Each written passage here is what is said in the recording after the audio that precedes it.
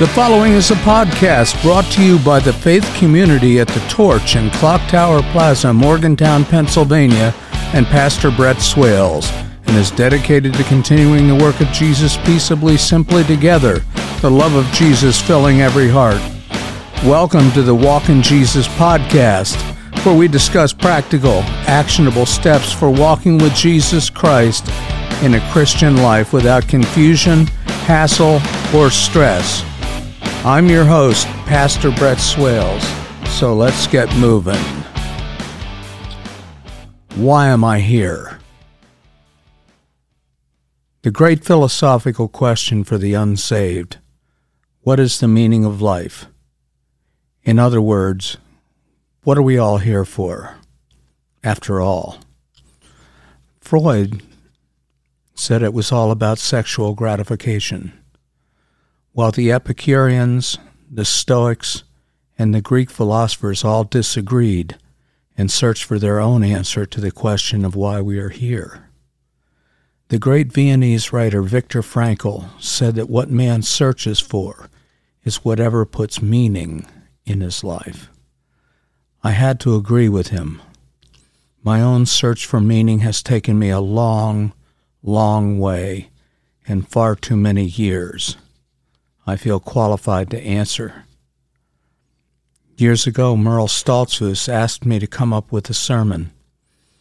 As I stood in a lengthy line that week, waiting for something at the drugstore, I picked up a small book called Why on Earth Am I Here by Rick Warren. Indeed, I had asked this question many, many times. Let me elaborate. It really started me thinking about my own past and my search for, and finally my discovery of meaning. It was unexpected.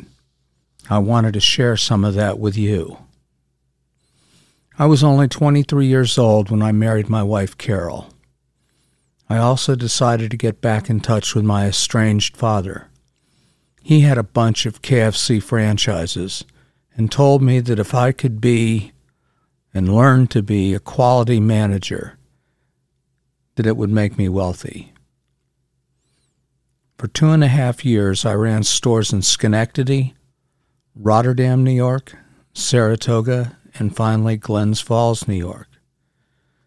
In the summer of 1979, Dad and I were getting ready to build my first store in Piqua, Ohio, in the following spring. Unfortunately, Dad died in a motorcycle wreck on August 3, 1979, and working with his widow was impossible. After the death of my father and promised business partner, Carol and I floated around the continental United States like a band of gypsies. I want you all to know of my foolishness. Perhaps it will be of use to somebody. From Saratoga, New York, we traveled to Boston, Massachusetts, and then out to Ohio. All of that spent in a restaurant business as we continued on with the move all the way to San Antonio, Texas, where my best friend lived. I found some meaningless work at a tax and accounting firm where I put 25,000 miles on a brand new car in a single year. After that year, we decided to continue on to Denver, Colorado, where I started additional flight ratings and continued with my recreational skiing. For some reason, I found Denver meaningful. However, after a little over a year, Carol's dad then made us a business offer to come back to Pennsylvania and to supervise and fly for his business. This we did for 2.5 years. Looking back, I was indeed looking for reason and purpose in my life. And I didn't find much of any meaning in my life until 1982, when we are living in Elverson, Pennsylvania. That's when I was saved.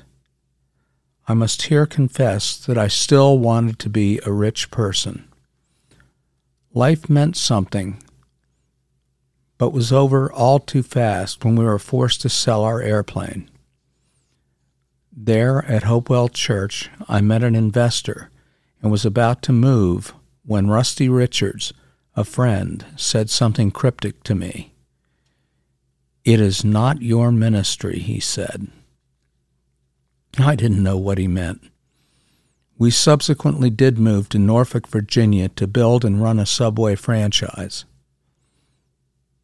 Anyway, I certainly did, in fact, come to find out that owning a Subway restaurant was not my ministry.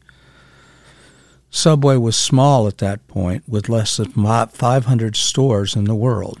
It didn't make money, and I was miserable.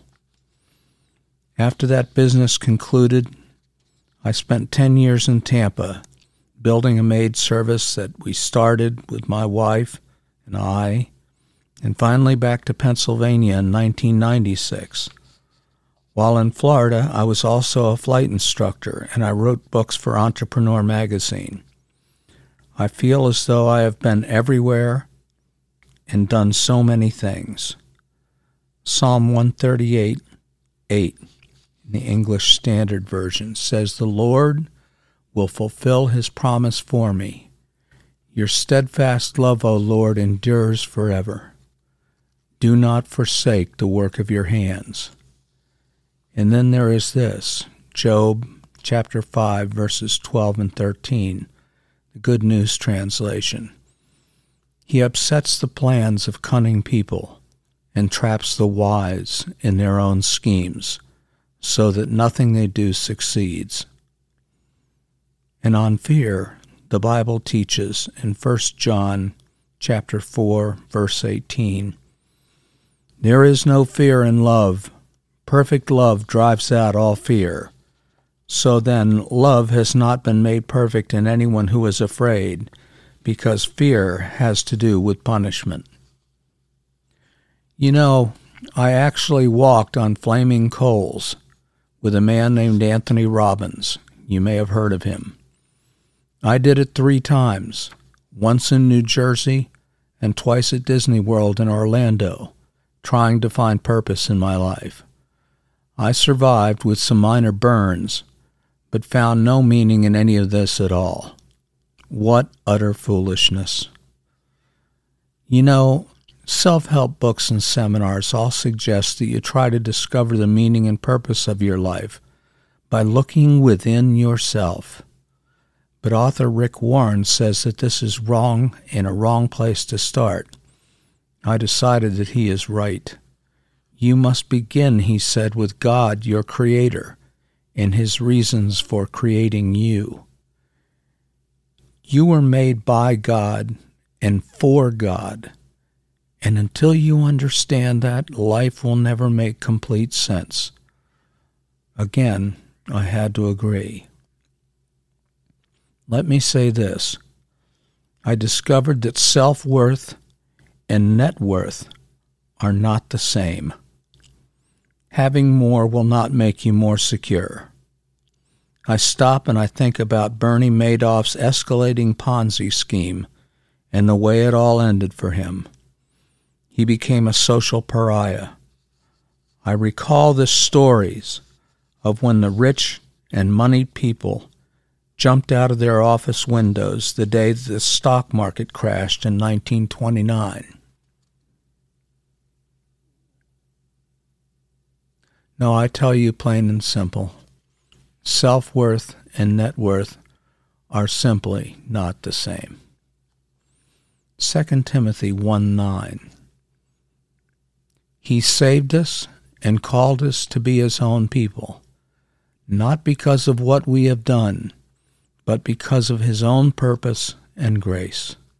He gave us this grace by means of Christ Jesus before the beginning of time. You are saved by service. You are not saved by service, pardon me, but you are saved for service. Let me repeat that. You are not saved by service, but you are saved for service. In God's kingdom, you see, you have a place, a purpose, a role, and a function to fulfill. I just did not understand this earlier in my life. This purpose that God gives your life unimaginable significance and value. Paul concluded, because of God's great mercy, offer yourselves as a living sacrifice to God, dedicated to his service. When Jesus healed Peter's sick mother-in-law, she instantly stood up and began to serve Jesus. This was using her new gift of health. This is what we are called to do. You know, we are healed to help others. We are blessed to become a blessing. We are saved to serve, not to sit around and wait for heaven. You are not supposed to sit around waiting to find wealth and privilege. Once you're saved, God intends to use you for his goals. And this is where I made my big discovery. God has a ministry for you and for me in his church, and a mission for all of us who would be saved in the world. You are called to serve God. Rick Warren said this, and I believe that it's true. After serving in worship teams since 1982, I personally feel that I was called to help Pastor Merle Stoltzfus in another way, in a small church upon a hill. It may not sound like much, but the reward was intensely satisfying. You can have this too. If Merle asked you to preach a lesson, or teach a Sunday school lesson, or even clean the floors, well, hallelujah, you'll be doing Christian ministry. And how does it feel? It felt to me like something fantastically rewarding. If God is calling you to establish a small in-house Bible study, for instance, you have a ministry. Perhaps you have a ministry to tell others about the love of Jesus Christ. Well, carry on. We are all part of a royal priesthood, as Scripture tells us. Onward. I no longer believe as if I have to make a lot of money to show myself approved unto the world. I no longer feel that I have to own many material things in order to qualify as a successful person. Jesus Christ did this for me, and he can do it for you. Submit yourselves unto his mercy, no matter how brief or how long. I cannot in any way recommend this too strongly, for we are healed to help others. We are blessed to become a blessing. We are saved to serve. Brothers and sisters, we all are truly saved to serve. Amen.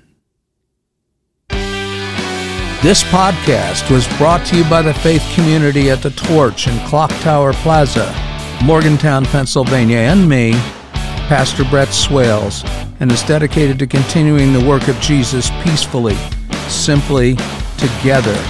The love of Jesus filling every heart. Good day.